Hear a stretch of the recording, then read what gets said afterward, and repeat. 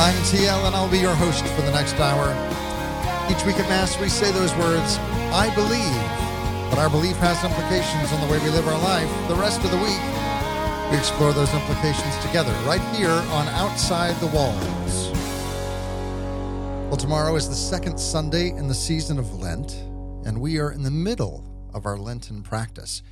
At my parish, we had a Lenten mission that just finished up. We had Father Sebastian Walshe join us. He's a Norbertine canon from the Abbey of St. Michael in Orange County. He's going to join us on the show today as we unpack the Scriptures and specifically look at the way that the Scriptures are unfolded to us and the different senses of Scripture, the four senses of Scripture that are talked about in the Catechism of the Catholic Church, basically as a way for us to approach Scripture with maybe different eyes than our current cultural context generally allows for. So, of course, looking at the best in Scripture scholarship, continuing from our conversation last week. Last week we talked with Dr. John Bergsma, who's a professor out at Franciscan University in Steubenville. He's got a great book called Catholic Introduction to the Bible, available on Ignatius Press, specifically this first volume looking at the Old Testament. And based on that conversation, I wanted to dig a little bit deeper into that with today's guest, looking at how we can approach the Old Testament specifically for a deeper understanding of our faith.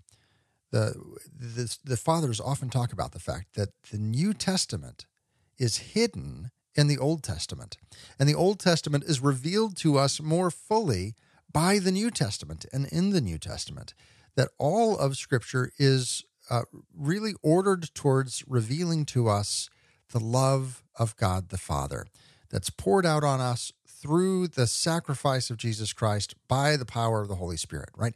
We are experiencing the love of the Trinity, and we do this through the revelation of God that comes in Scripture and comes through the Incarnation.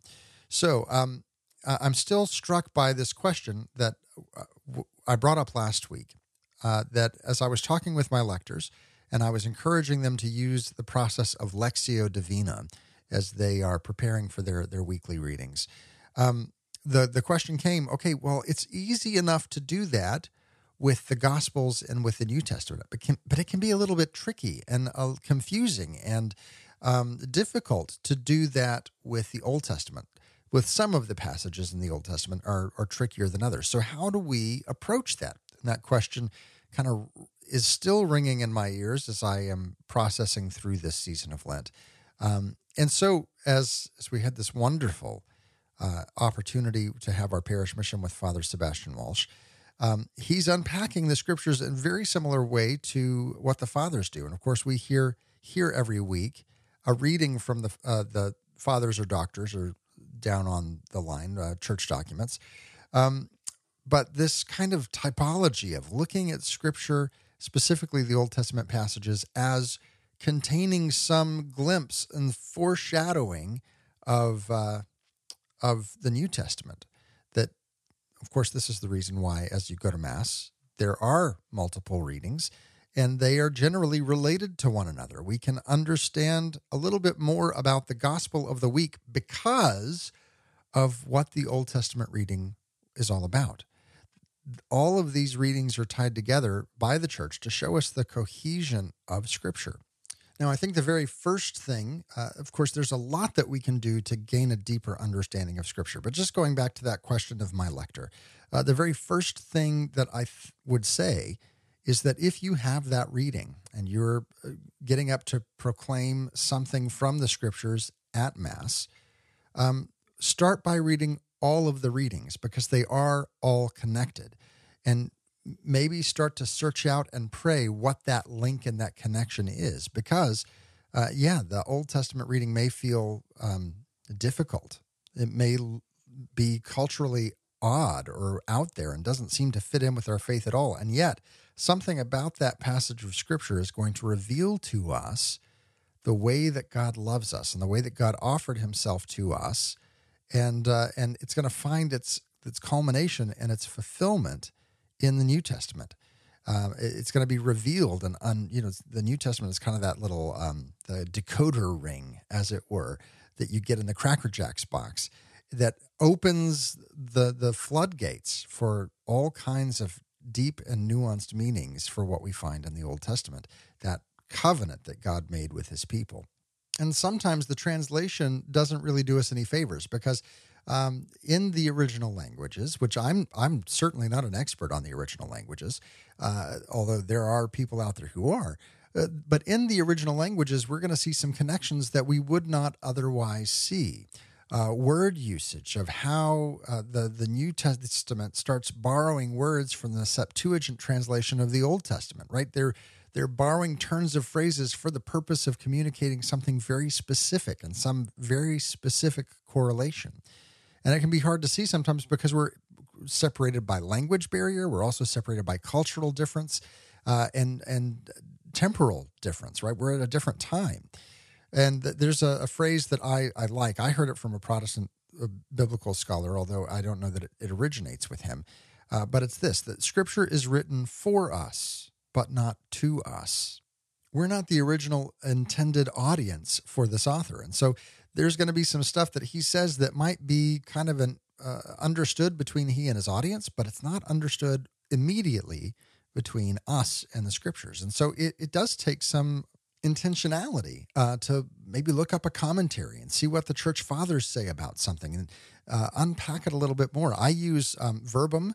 There's a verbum.com. It's a great program. And so I don't speak the original languages, but I know a little bit about grammar, and I know a little bit about the structure of some of these Old Testament languages. And a program like Verbum can allow me to do a word study without much effort at all. And I can see then, this word right here was used somewhere else in the Scripture, and I can look at those specific correlations. So go take a look at verbum.com. Anything that you can do that will help you approach Scripture with a fresh perspective is going to be a good thing. When we come back, we're going to be talking with Father Sebastian Walshe. We're going to dive into this question of approaching Scripture in a more substantial way. Father Sebastian is a Norbertine canon from the Abbey of St. Michael, and it's going to be a fantastic discussion. Join us over on social media, facebook.com/StepOutsideTheWalls. On Twitter, the handle's @OutsideTheWalls. And we'll be right back right after this. You're listening to Outside the Walls with TL.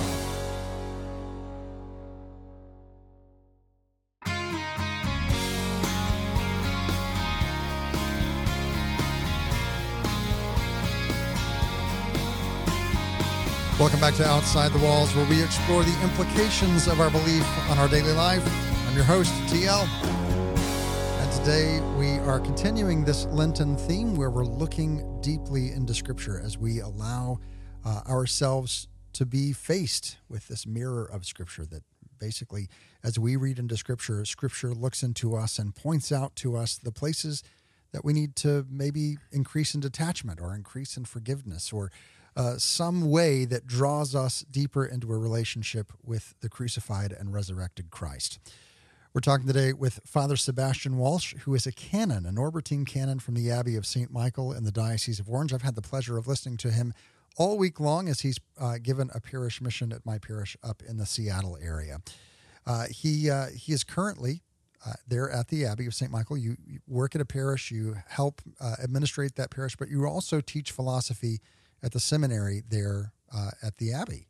That's correct. I have a group of wonderful seminarians, and I teach 5 different courses, the core courses for the seminary there. It's logic and the philosophy of nature and on the soul and ethics and metaphysics, all those kind of good seminarian courses that they need if they're going to pass on to the priesthood and have a good, solid foundation for theology as well. Now, having listened to you this past week, it's also very obvious that you are deeply connected to Scripture. It's not just the philosophical side, and the church does that very well, integrating, again, that both and. The church doesn't say either or a lot of times. She says, we like that and we like this. Philosophy is the language of the church. Mm-hmm. How does that then interact with our understanding of Scripture? Yeah, well, philosophy is just an explanation, an account of the ultimate causes of things according as reason can see them, okay, from a human perspective. And theology is, so to speak, completing the picture of philosophy. It's actually getting back to prior realities, prior causes, more fundamental realities. And there's a saying in theology, it says, grace builds upon and perfects nature. So nothing which God created in the natural world is bad. It's the same author of revelation and of reason, the same author of creation and of the scriptures. And therefore, the two will naturally help one another. In fact, our Lord Jesus Christ, when trying to explain the things of heaven, almost always referred to earthly things, for example, mustard seeds and fish and trees and all sorts of things like that in order to explain the nature of supernatural realities. And hence, that's a sure sign that a deeper knowledge of the natural world does not conflict with, but in fact enhances our understanding of the supernatural order. Just to take a simple little example, when Jesus calls God his Father and he's the Son of God, well, where do those words come from in our vocabulary? They come from the relationship between a human father and his son. So God intends that understanding of the natural relationship to enhance our understanding of something very supernatural, namely the relationship between the first two persons in the Trinity.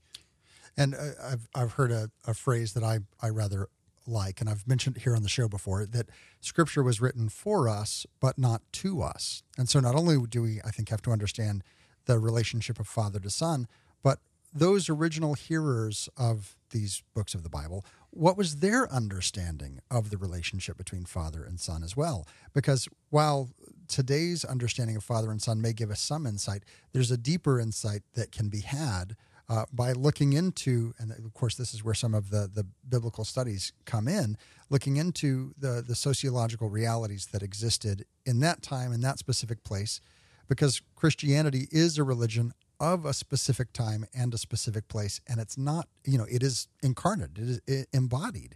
It's not just a philosophical concept only that can then be laid out however you want it to in individual cultures. Absolutely. When even though the scriptures have a timeless element to them, meaning that there are truths that are true for all time and can speak to people of all time, all religions, all races, they're truly Catholic. Right. And Catholic not only with regard to the vast different cultures of humanity, but also even all the different times in which those cultures could exist. And nevertheless, as you say, the words of Scripture were first written to those people that they were first addressed to. Right. And therefore, there are keys of interpretation that often reveal wonderful and deeper understandings or insights to the Word of God if we try to understand them in the context, the cultural and temporal context in which they were written. Now, that's one reason, by the way, why the fathers of the church are the gold standard for interpreting the Scriptures. Because to be a father of the church means that you existed in the same culture in which the Scriptures were written. Right. That's why they don't have fathers of the church today or even in the Middle Ages. The last father of the church, I think, was St. John Damascene, who was still in a culture continuous with the culture in which the Scriptures were written.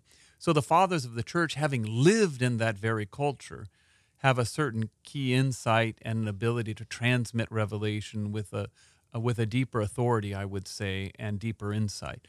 So absolutely, we need to look into those things, and the best way to do that is to look at those members of the church who were in the same cultural milieu as the authors of Scripture. Yeah.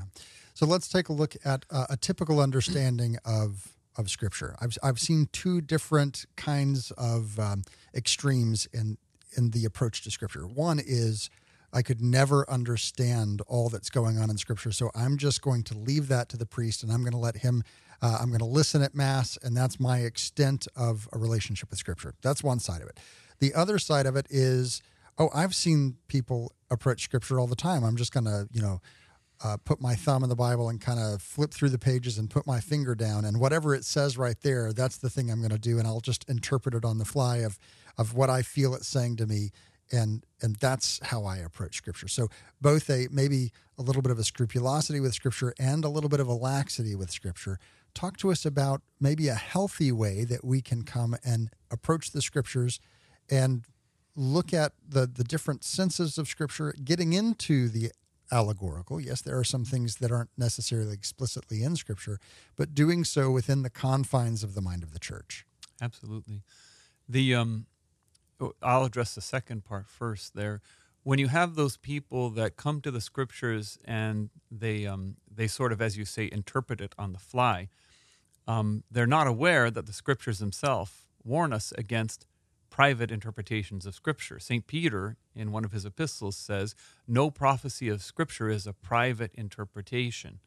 Okay? In other words, and he gives a reason. He says, because those who wrote the Scriptures were inspired by the Holy Spirit, right? Yeah. And therefore, we have to interpret the Scripture according to the intention of the authors of Scripture as they were inspired by the Holy Spirit.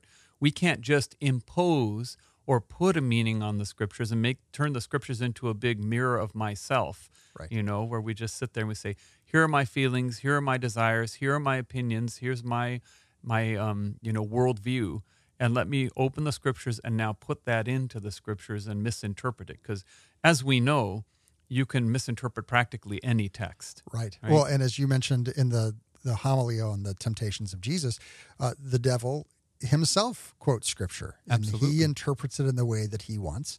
And so there is this sense that it's just because it's in the Bible doesn't mean that we're going to be reading it correctly. That's correct. That's right.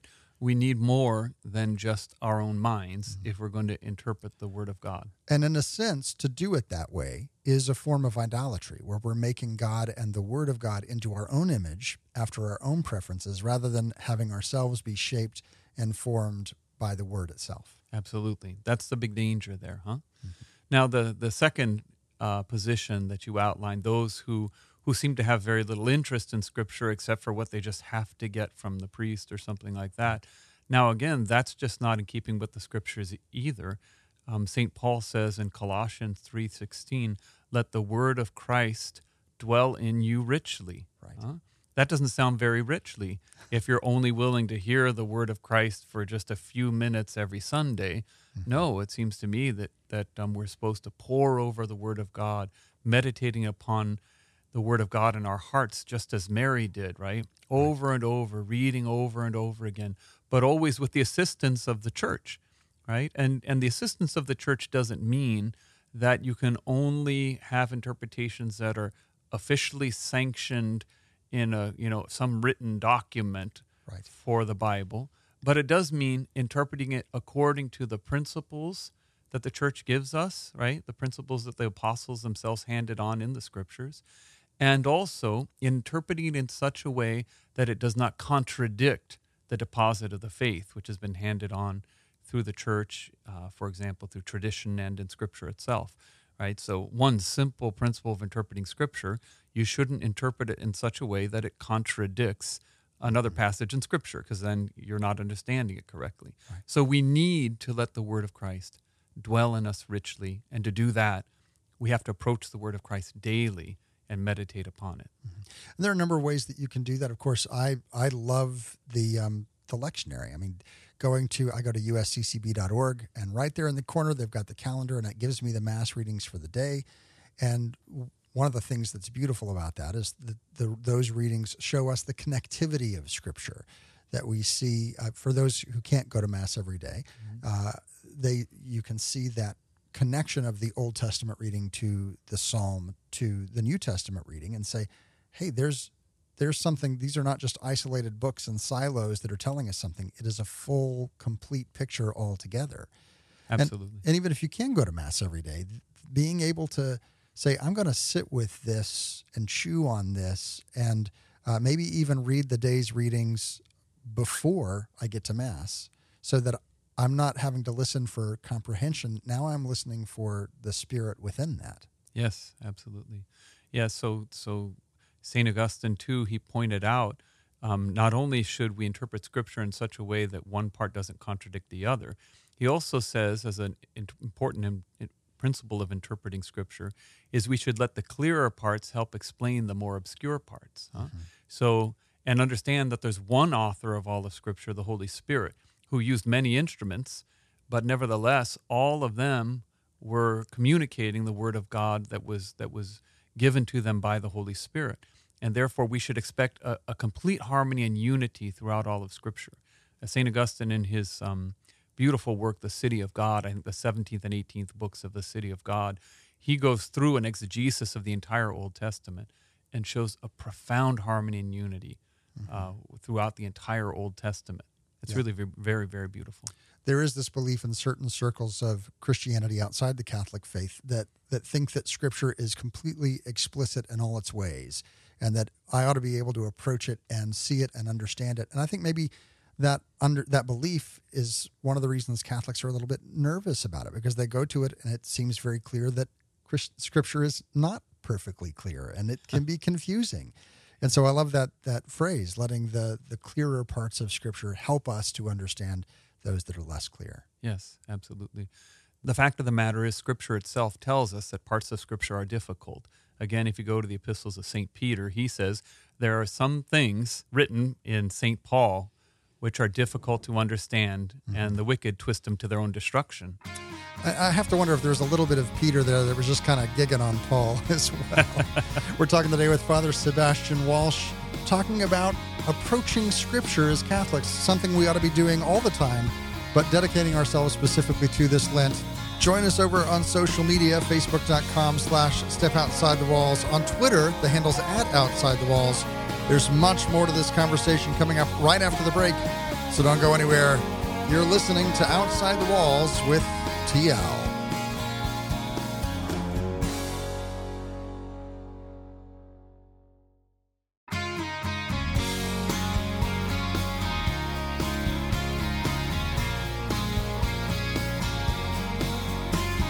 Welcome back to Outside the Walls, where we explore the implications of our belief on our daily life. I'm your host, TL.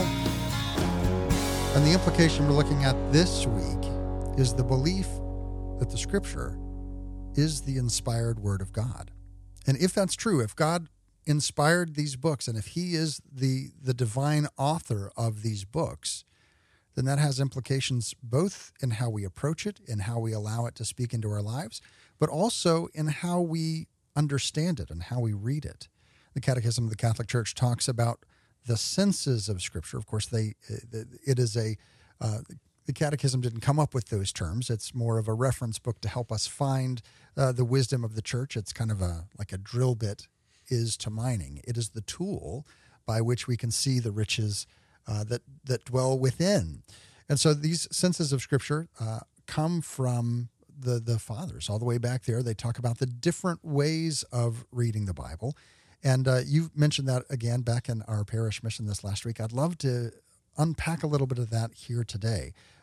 There, of course, it's one book, it's one passage, and yet, depending on what lens you look at it through, can speak to a number of different areas in our life. Yeah, very good. So what's the origin, as you ask, what is the origin of interpreting the Scripture in those various spiritual senses, huh? So it turns out there's a literal sense of Scripture, sometimes called by the fathers of the Church the historical sense, because it's just what happened historically, So, an event like the Exodus is a historical event, and there's a literal meaning to that. And that's the meaning directly intended by the words, directly intended and expressed by the words of Scripture themselves. That's the literal sense of any passage. And then there are spiritual senses. In other words, what do the things themselves that the words signify, what do the things now re-signify? And because God is the Lord of history, He can make real historical events also have spiritual meanings, right? So I won't go into great detail, but the Exodus account can be read in a spiritual sense as the liberation of the soul from bondage to Satan, crossing over the Red Sea, baptism, and then finally to the promised land, heaven, etc. Even in the book of Peter, we see him talking about the story of Noah's Ark and relating that to baptism and using that as a spiritual sense to show us the correlation in God's saving acts. Absolutely, and that was the next thing I was going to mention is the fact that the authors of Scripture use spiritual senses. So the origin of our interpretation of the Scripture using spiritual senses is in the Scripture itself, right? Aided by the Holy Spirit, St. Paul specifically says that crossing the Red Sea was an image of baptism. St. Peter specifically says the Ark of Noah was an image of the church, right? So if people want to know, where do we get this thing that the boat is a church, right, in the Catholic Church? From the Bible, from the scriptures themselves, right? Where do we get the idea that the sea signifies the world sometimes, or the sea signifies, a place of flux and so forth? These things are scriptural interpretations imposed by the very authors of Scripture themselves with the assistance of the Holy Spirit. This is a little tangent, this idea that the sea is the world or the flux. Then when you understand that and you have that concept, you go to the book of Revelation, and it says of the New Jerusalem, and there is no sea. Yes. And you have these kinds of things where now there's a deeper meaning that's drawn out of what we have by having these spiritual interpretations. Absolutely. Right. There's a consistency throughout Scripture of the types. In other words, what the things signify, you see them all the way from beginning to end. Yeah. So that's the origin of these spiritual senses, is not just sort of the idea of some theologian, some medieval theologian or something. These are found in Scripture themselves. Now, we've got the literal sense and we have the spiritual sense, and the spiritual sense is broken into multiple types. That's right. There's 3 different spiritual senses. The Catechism of the Catholic Church outlines these, but the early church fathers, for example, St. Jerome and St. Augustine, outlined these 3 senses. So let me just give them to you in order. You've got the so-called allegorical sense. And that sense is a sense in which the historical events of Scriptures can be read or interpreted as signifying the mysteries of faith in this life. So, for example, the mystery of the Eucharist, the mystery of baptism, the mystery of our Lord's incarnation, his passion and death, and so forth. Those would all be the allegorical sense of Scripture. If you read, for example, a passage in the Old Testament and it refers to, the bread from heaven, manna as a bread from heaven, that refers to the Eucharist in the allegorical sense. Then you've got the anagogical sense. The anagogical sense refers to those historical passages meaning or signifying the things of the next life. So you mentioned, for example, the New Jerusalem, right? So the city Jerusalem, if we read about the city Jerusalem, we can apply the meaning in a spiritual sense to refer to the heavenly Jerusalem and so forth. And then finally, we have the moral sense. And the moral sense is an instruction, a spiritual instruction derived from the historical events that tell us about the moral principles about how we ought to live. So, for example, the story of the Exodus, you have the people Israel fleeing from sin, and they're fleeing from Pharaoh, and that signifies fleeing from sin, and they cross through the Red Sea, and that signifies being baptized. They receive the manna, that signifies receiving communion on your way as you're going through the desert of this life, and then finally, ending up in the promised land. So in the moral sense, it teaches or instructs us about our moral life. Yeah.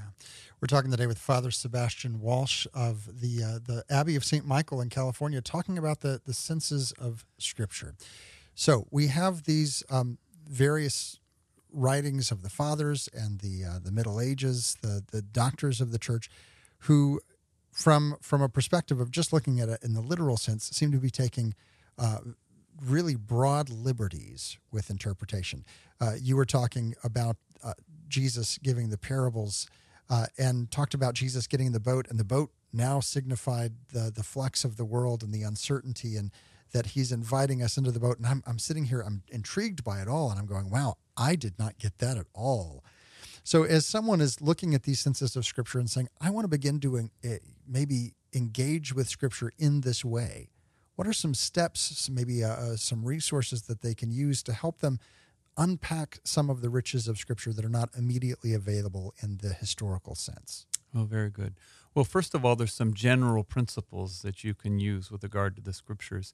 And I'm going to back up a little bit way before your question. Okay. Give those general principles and then answer your question in light of those principles. Perfect.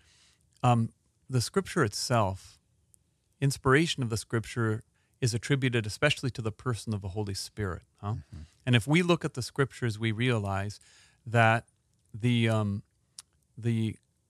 each person of the Holy Trinity has their own special role they're playing in the course of biblical inspiration and in relation to one another.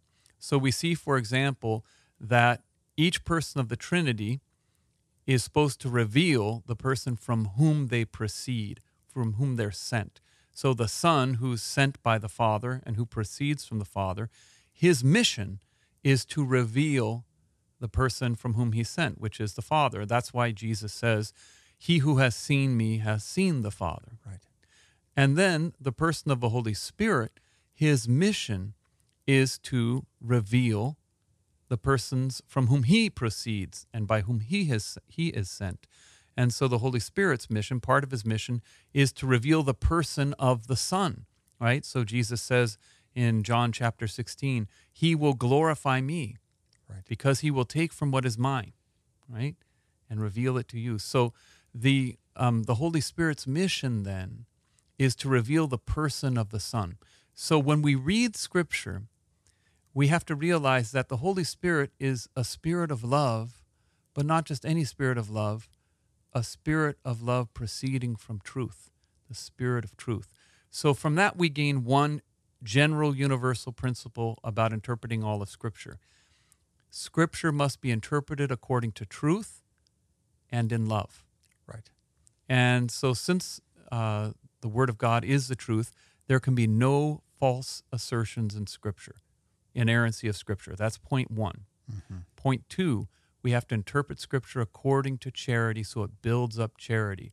If we read a passage and we say it doesn't build up charity, that's a wrong interpretation. And St. Augustine, in On Christian Doctrine, one of his good works on interpreting Scripture, he says simply, as long as you're interpreting Scripture in accordance with the truth of the faith and in love, then you can be sure that your interpretation does not go far afield.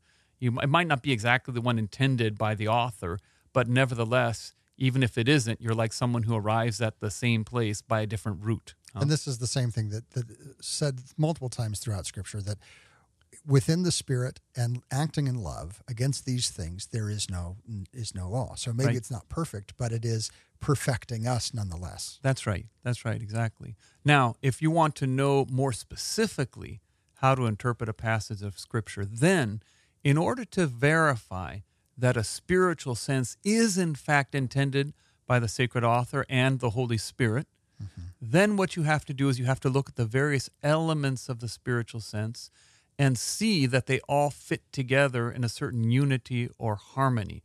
So the example I gave you of the Exodus, the people fleeing from Pharaoh, right? You have all the elements work. You have Pharaoh representing Satan, bondage to Egypt representing bondage to sin, escaping through the 10 plagues, which represent the 10 commandments, right?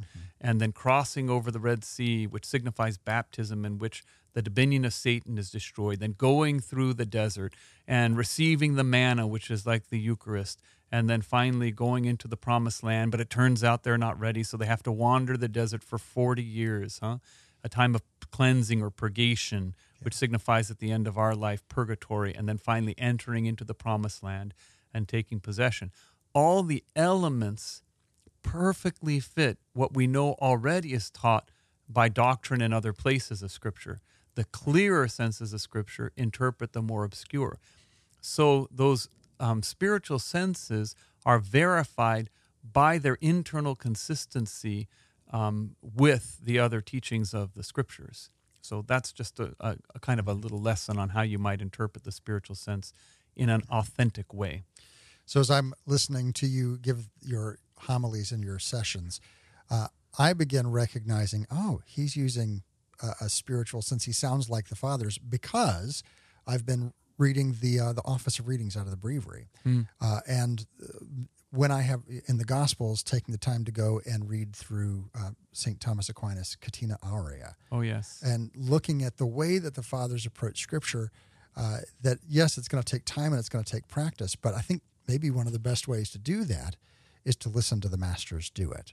Absolutely. To spend time with Augustine, to spend time with St. Thomas Aquinas, and watch them vicariously, watch them interpret Scripture and say, okay, maybe, almost as an apprenticeship with them. Yes. In allowing the scriptures to dwell in us richly. That's right. And I would say they're the gold standard of interpretation. And look, the fathers were not just theologians. They were friends of God. Yeah. So because of their deep spiritual life, it was as if they were able to consult the author of Scripture himself when trying to interpret it. We're talking today with Father Sebastian Walshe, a Norbertine canon from the Abbey of St. Michael in Orange County. Join our conversation over on social media, facebook.com/StepOutsideTheWalls. On Twitter, the handle's @OutsideTheWalls. There's much more to come right after this. You're listening to Outside the Walls with TL.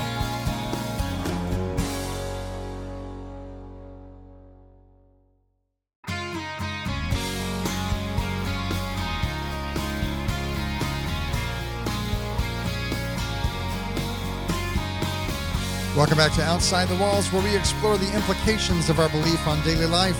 I'm your host, TL. Today we're unpacking the process of unpacking Scripture.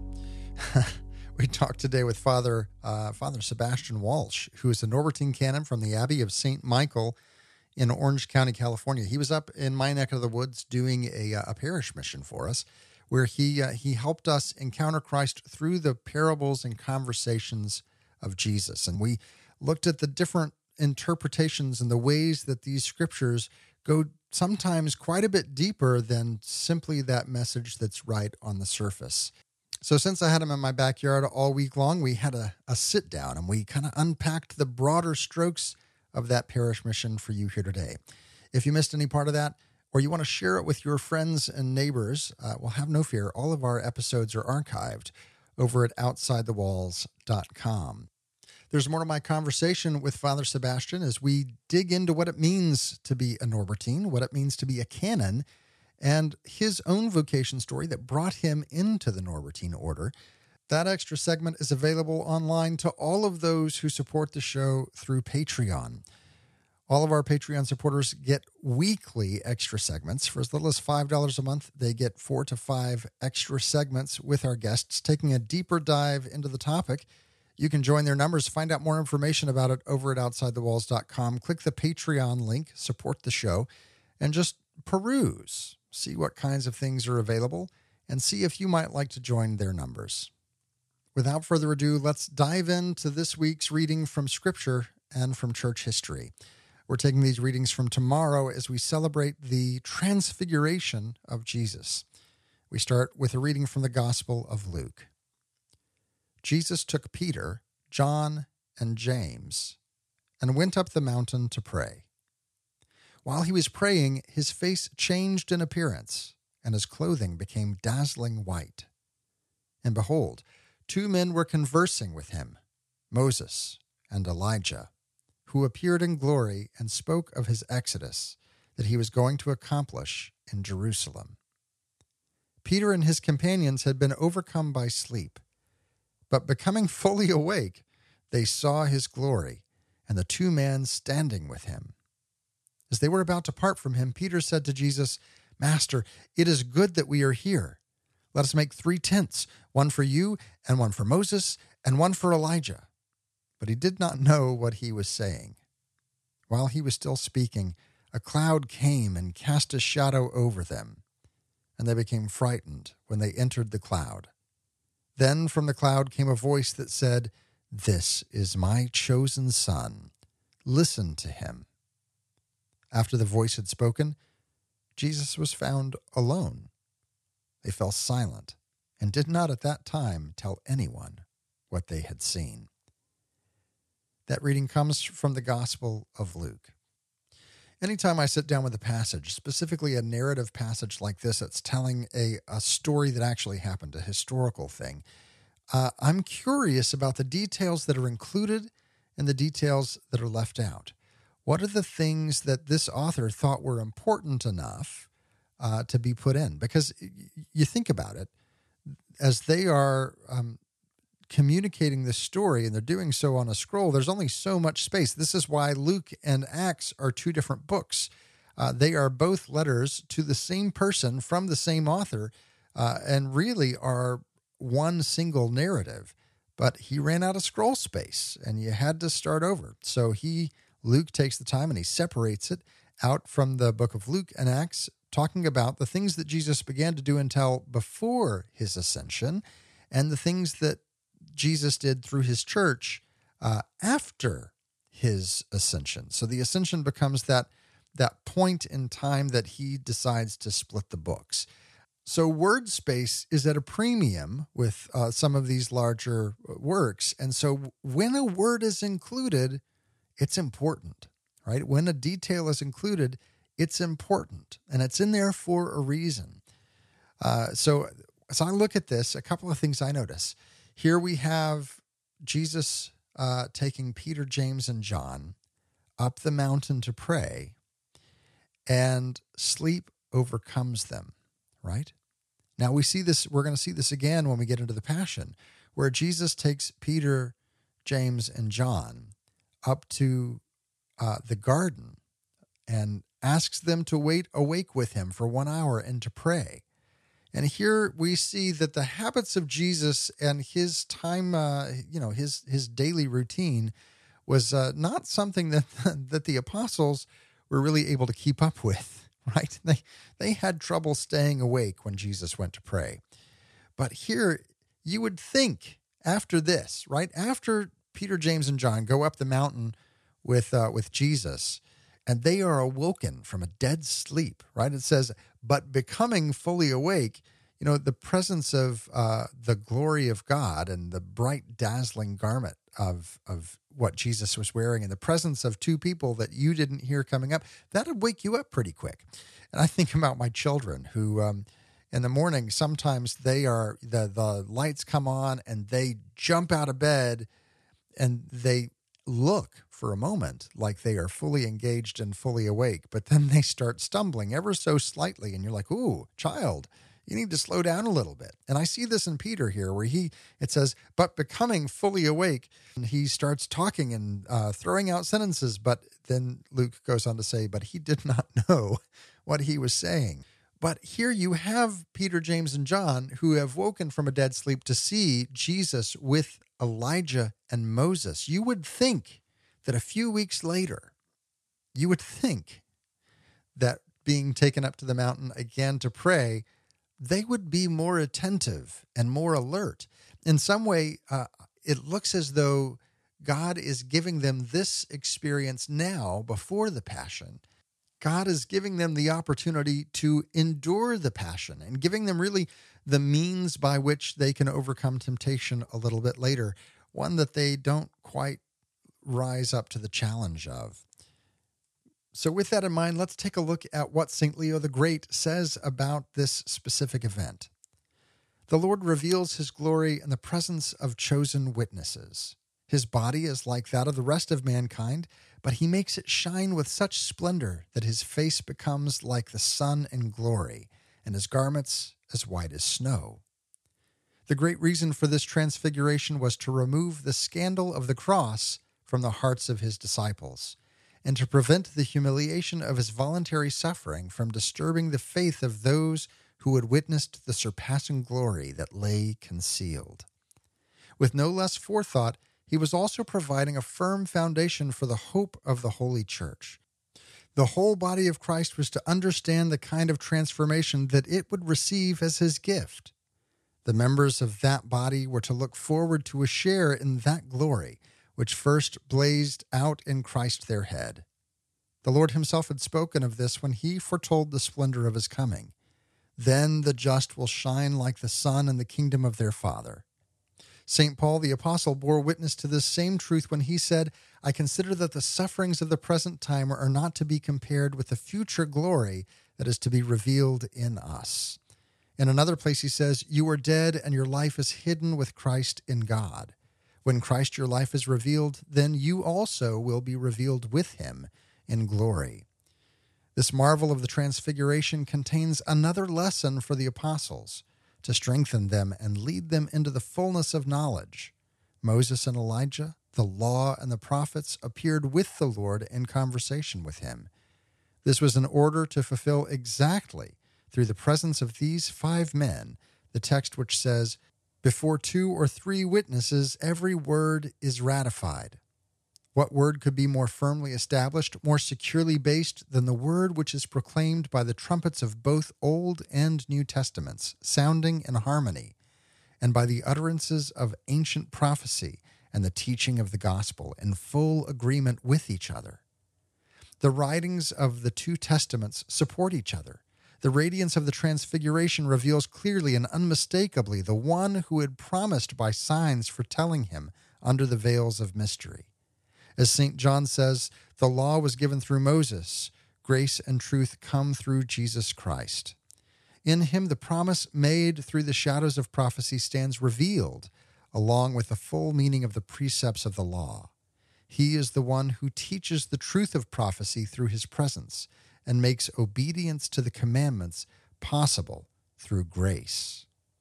In the preaching of the Holy Gospel, all should receive a strengthening of their faith. No one should be ashamed of the cross of Christ, through which the world has been redeemed. No one should fear to suffer for the sake of justice. No one should lose confidence in the reward that has been promised. The way to rest is through toil. The way to life is through death. Christ has taken on himself the whole weakness of our lowly human nature.